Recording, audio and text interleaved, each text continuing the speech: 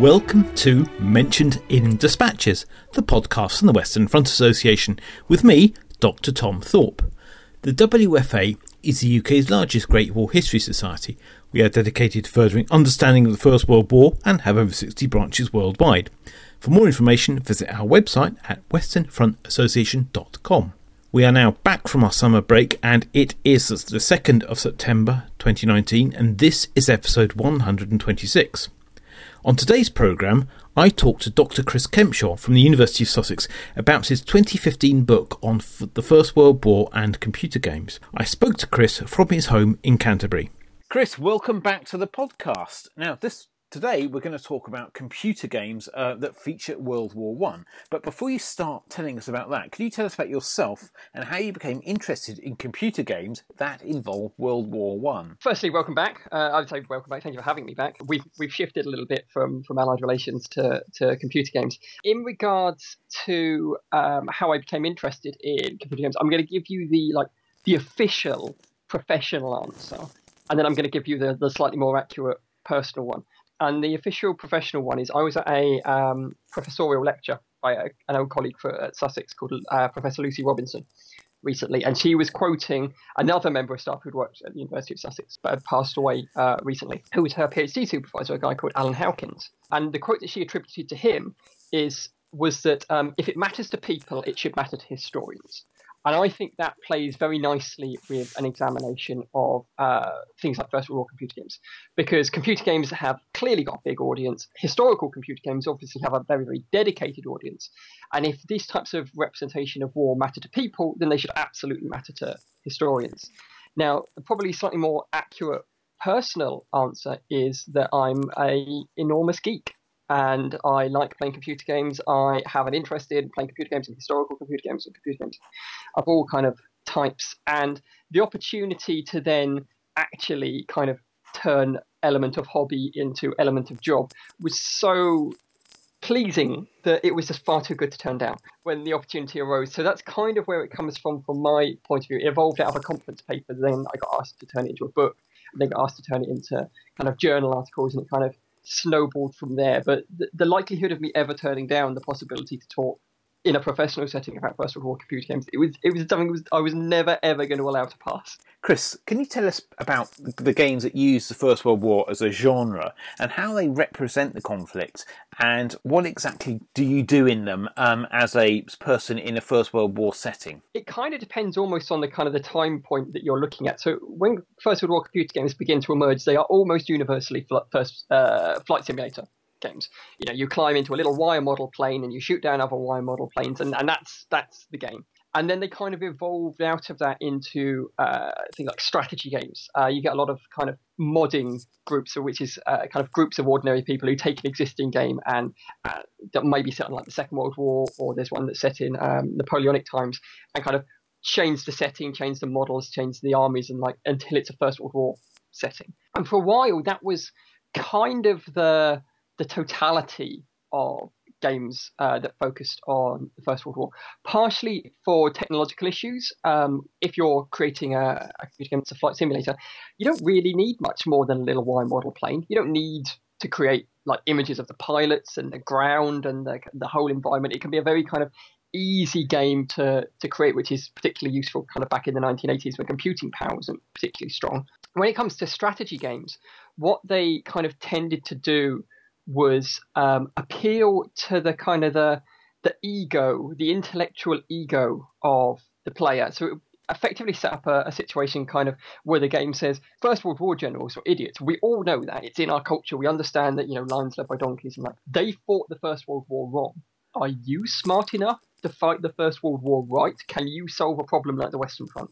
And by doing that and kind of creating that aspect, the player fills in a lot of the blanks themselves. So again, the game doesn't need to go to any great lengths to explain why the world's at war or explain, you know, Grand Allied strategy or anything like that, because the player's going to do it. The player will create their own First World War based off of the kind of the limited tools at hand. And for years and years and years, that was kind of it, really. Largely because it was thought that the First World War was too dull, too boring to play in any other way. No one's going to want to play I don't know, Trench Simulator 2014, where you climb out of the trenches and then get shot immediately and it's game over. No one's going to want to do that. It's not going to be any fun, was the kind of the overarching belief. And it's only when we reach the centenary period, and just immediately before the centenary, that actually that begins to get challenged with new games coming out that kind of try and introduce a narrative to the First World War, or say that actually people will play Trench Simulator 2014. They will be interested in taking a bolt action rifle and going over the top and maybe getting shot, but maybe shooting somebody else, and then it becomes a kind of a matter of skill, that there is a core group of people who will want to play games like that, and that kind of begins to emerge in and around the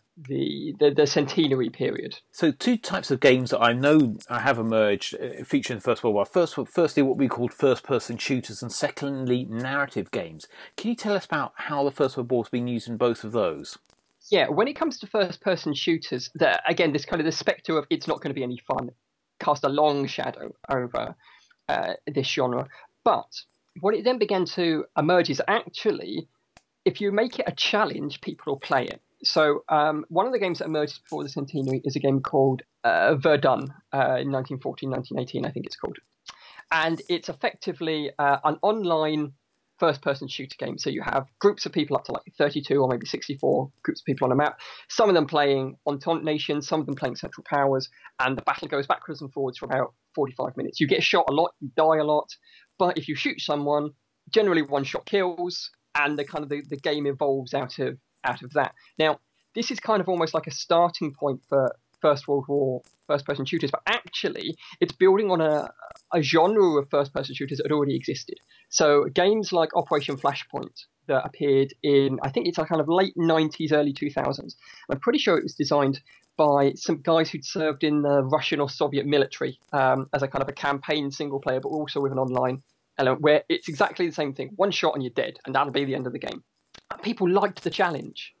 They really like the fact that now it becomes about skill. It's not simply running around with a submachine gun, hosing down corridors and stuff like that.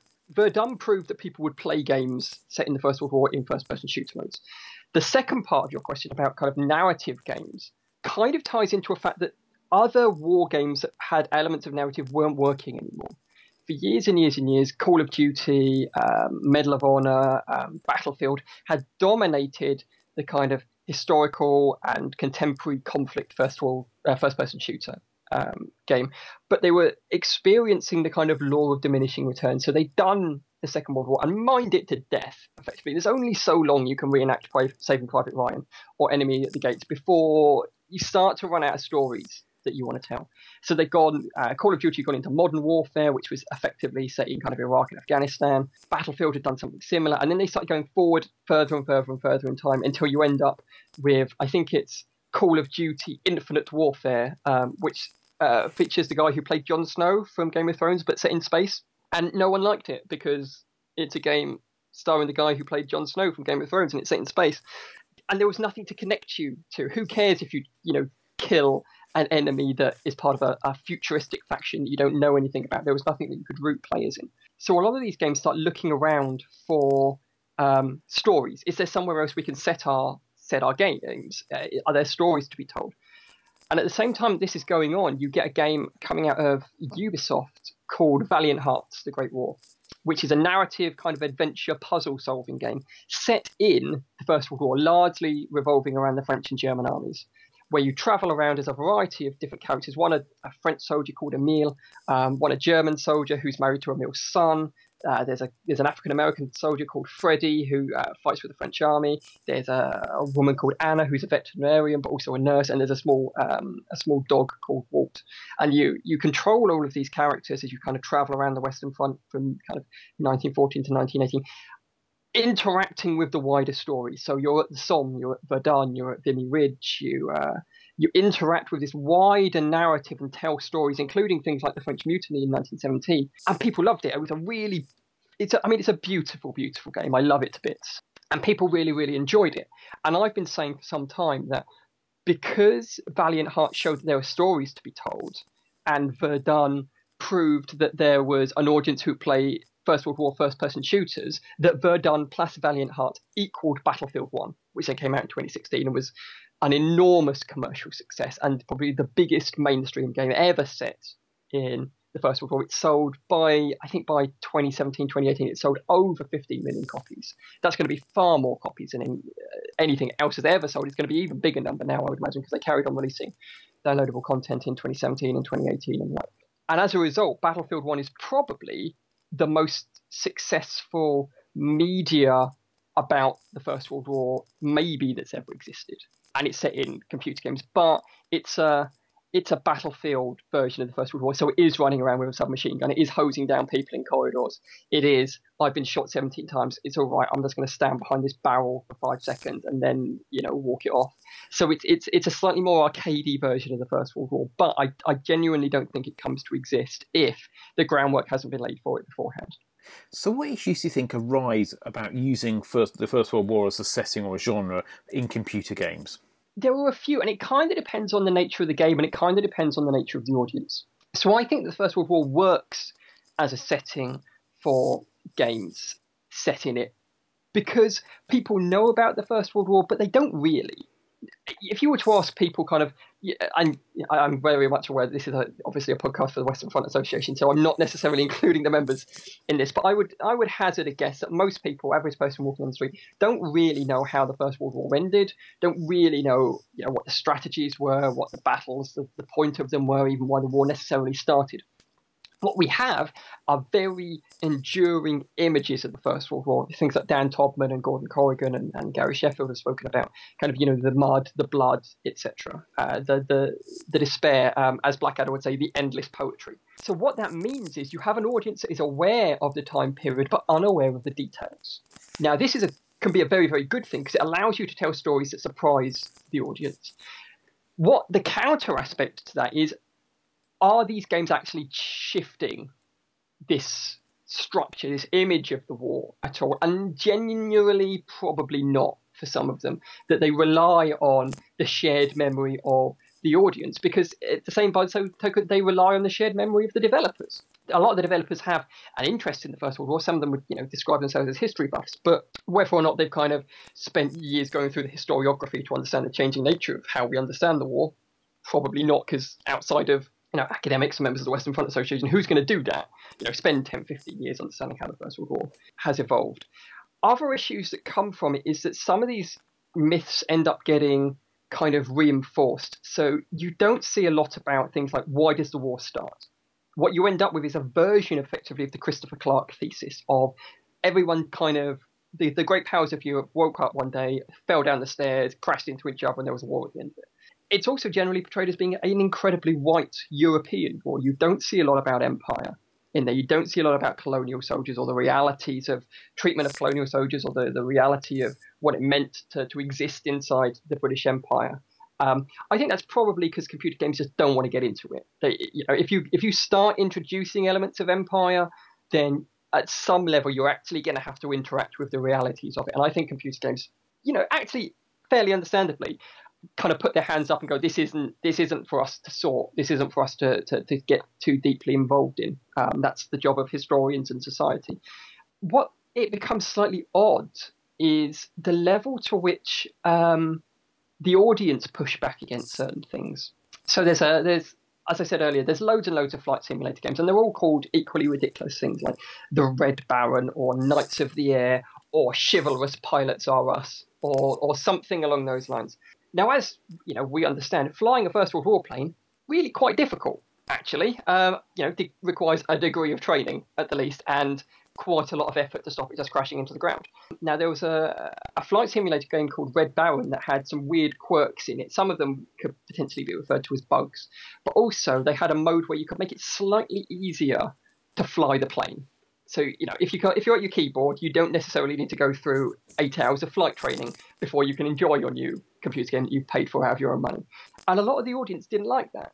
They said that introducing an easy mode was disrespectful to the historic pilots who'd flown these things, which, I mean, the kind of the historian and the kind of the media studies scholar of me find endlessly fascinating, that making something easier is disrespectful to the people who actually had to do it. But at the same time, like, the human in me just thinks that's mad.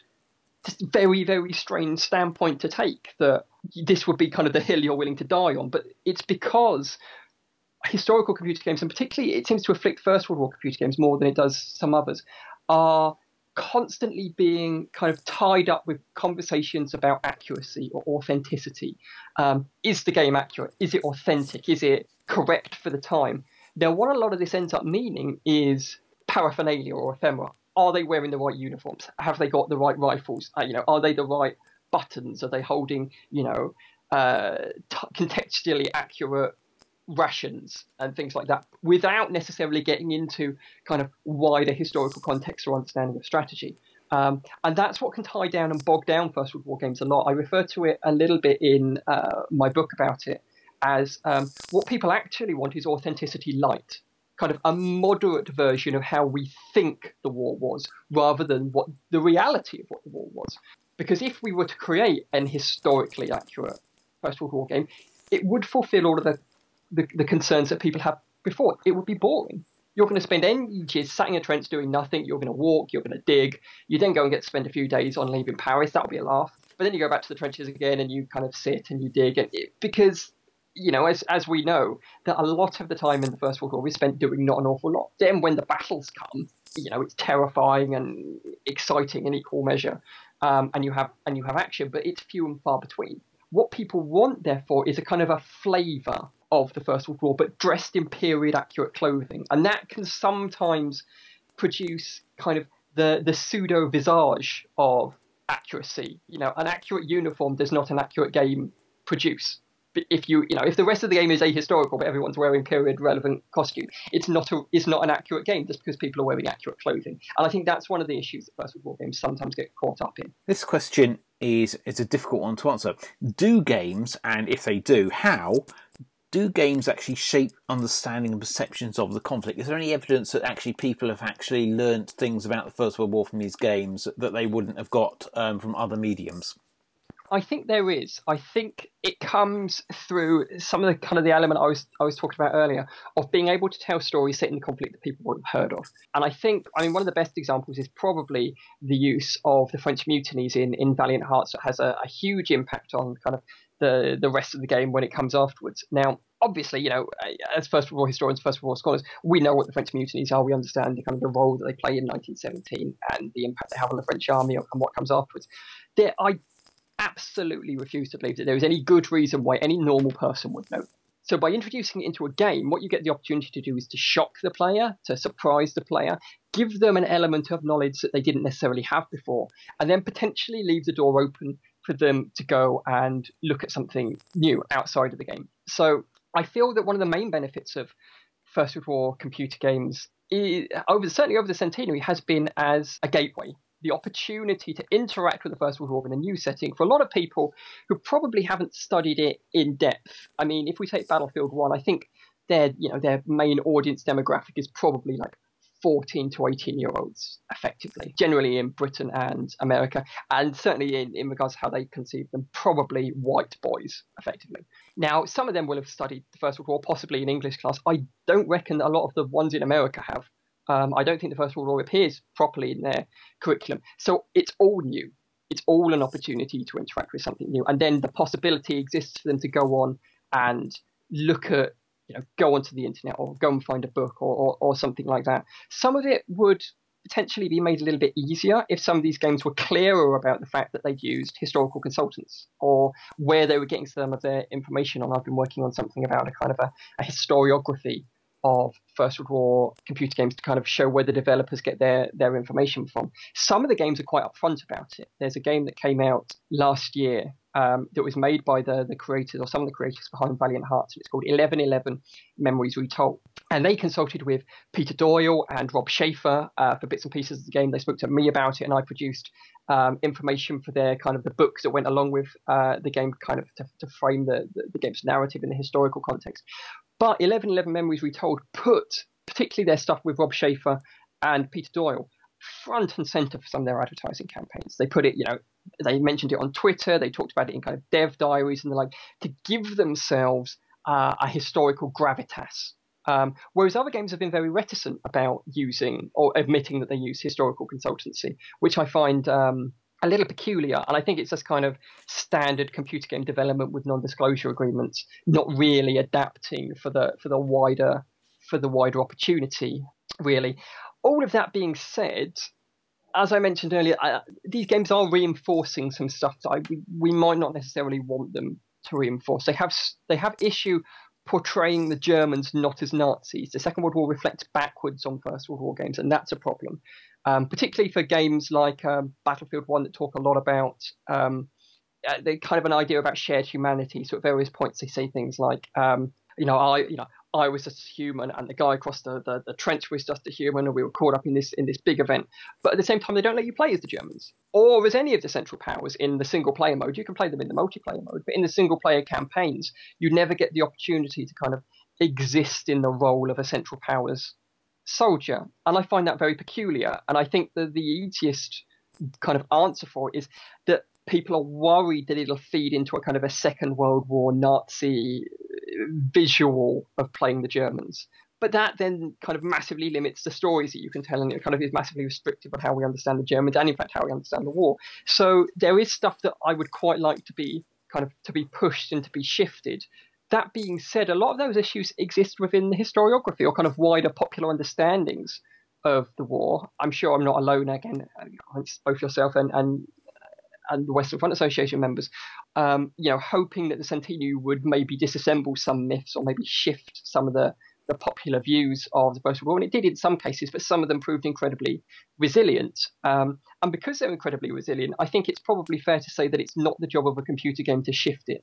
It's the job of historian to shift it. We have to be finding new ways to tell stories of our own to try and change popular understanding. If we outsource it to Battlefield 1, then frankly, we kind of deserve what we get, because they're going to do whatever they think is going to make the most money and make the most entertaining game. I don't think it helps for us to then throw our hands up in the air afterwards and go, they created a game that had historical inaccuracies in it. Well, yeah, of course they did. It's a computer game. What do you want? I think that's a kind of a point of tension between historians and computer games. At some point, we're going to have to resolve that we shouldn't expect them to do our job for us. So if there's a sort of like tension between obviously computer games and historians, especially in the sense that a lot of us historians, do our PhD and hopefully to go into academia, and we just think computer games are for kids. Like unfortunately, I me and you, and it's sort of. Do computer games offer a tool, I suppose, in our context of the First World War, a tool to actually help people learn about history? Yeah, I absolutely think they do. And they do for a variety of reasons. Firstly, because, I use computer games in my seminar classes when I'm teaching students. Firstly, because they find it so kind of unusual and kind of exciting to be given the opportunity to play a computer game when they're expecting to sat down and talking about stuff, that they kind of throw themselves fully into it. But also because they're of a generation that understands the rules of computer games. So they understand how a computer game works. They understand kind of how you play. You don't have to explain how to play a computer game to most people. And somebody else has already, created this tool. Somebody else has already pumped in the money. It's completely free, particularly ones that are online. If we want to play them and use them in classrooms, the hard work and the hard money and the hard labor has already been done. It just exists as something you can use. The other benefit for them is, depending, again, at what point they come out, and even, up to ones in the centenary, is you can use them to examine popular memory of the war. So there's a game that I come back to a lot, and I get my students to play at various points. It used to exist on the BBC Schools page. So it was an educational game, and it was called Trench Warfare, I think. And you played through 4 missions, and you kind of had to select the best 3 tactics to deal with a particular situation. And some of it was kind of related to historical battles. So one of them would kind of be the Somme, and one of them would kind of be Verdun and the like. And then you end up with the final mission, which is nominally set at Passchendaele, and you select your 3 tactics, and then you play the battle out. And as is traditional, at the end, it tells you how many men you lost, how much ground you took. But then the game says that the 4th mission cannot be completed. Any general, in brackets, player who attempts to complete this mission will simply be throwing men to their deaths, and frankly should be ashamed of themselves. And the message is that the First World War can't be won by military means, which I think is fascinating given the fact that the First World War was won by military means. This concept that fighting the First World War is to lose it, effectively, and anybody who tries to do these things, tries to win it by military means, becomes Butcher Hake. That's what the game is saying. You have become the evil, maniacal, self-centered general who's throwing men at a problem without realizing that it's a problem that can't be solved by dead bodies. Now, that was an educational game, and it was out in kind of the 1990s. I use that a lot as an opportunity for students to understand about modern memory and to understand about kind of concepts, elements of strategy. I mean, the game is, when it comes to its tactics and its strategy, is awfully ahistorical nonsense in many ways. But what it also gives you the opportunity to do is challenge your students who, as I said earlier, understand the rules of computer games. They're not used to being told that a game can't be won. So generally, upon being told it can't be won, most of them go, nah, there must be a way, and keep on playing. Well, now they've crossed a very interesting moral line in that they've been told that if they carry on doing this, they're a monster. But because it's a computer game, they refuse to believe that a computer game can't be completed. They carry on playing it. And there you have an interesting kind of playoff between, being judged by a game that basically made you play it in the first place. And it opens up some really super and really interesting opportunities to discuss this with students about, okay, how did tactics work? How did strategies work? How did these battles work? How much actual power did a general have? 15 miles behind the line with no radio, no telephone, has got no idea what's going on at the front because communication doesn't exist in the way that we might hope it does. And also, how can an educational game exist in this way with such an ahistorical message?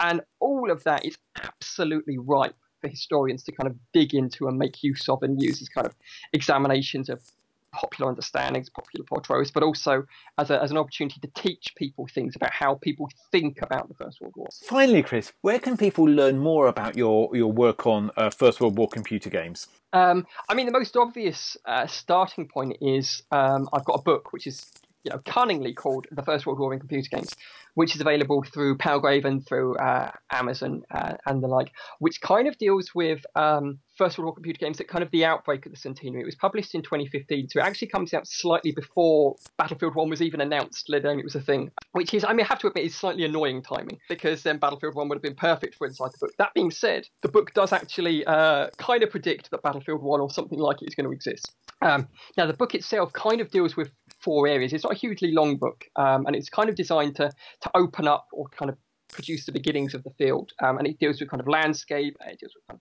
conflict and death and kind of the Hollywoodness of the Second World War versus the First World War.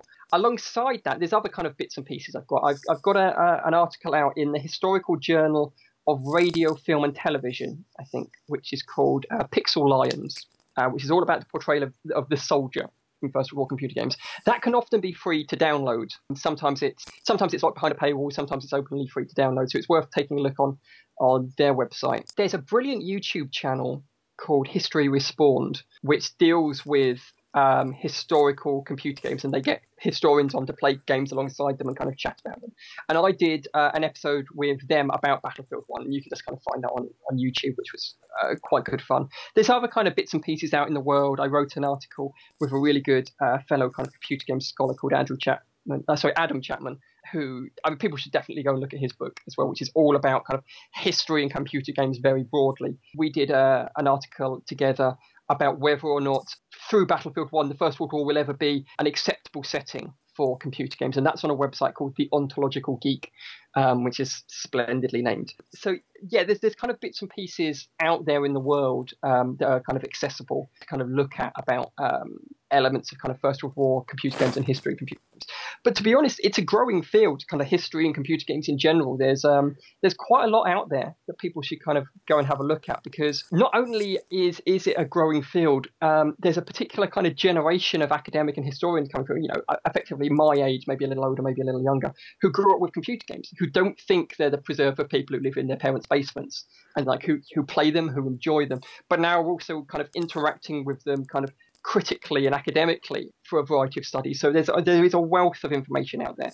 A good starting point for people might be a book called Playing with the Past, which helps kind of found elements of historical game studies and is really, really interesting. And it's got a chapter in it by a guy called Andrew Wackerfuss about First World War flight simulators, which is fascinating stuff and really, really good. Chris, thank you very much for your time. Thank you very much for having me again. You have been listening to the Mentioned in Dispatches podcast from the Western Front Association with me, Tom Thorpe. Thank you for all my guests for appearing on this edition. The theme music for this podcast was George Butterworth's The Banks of Green Willow.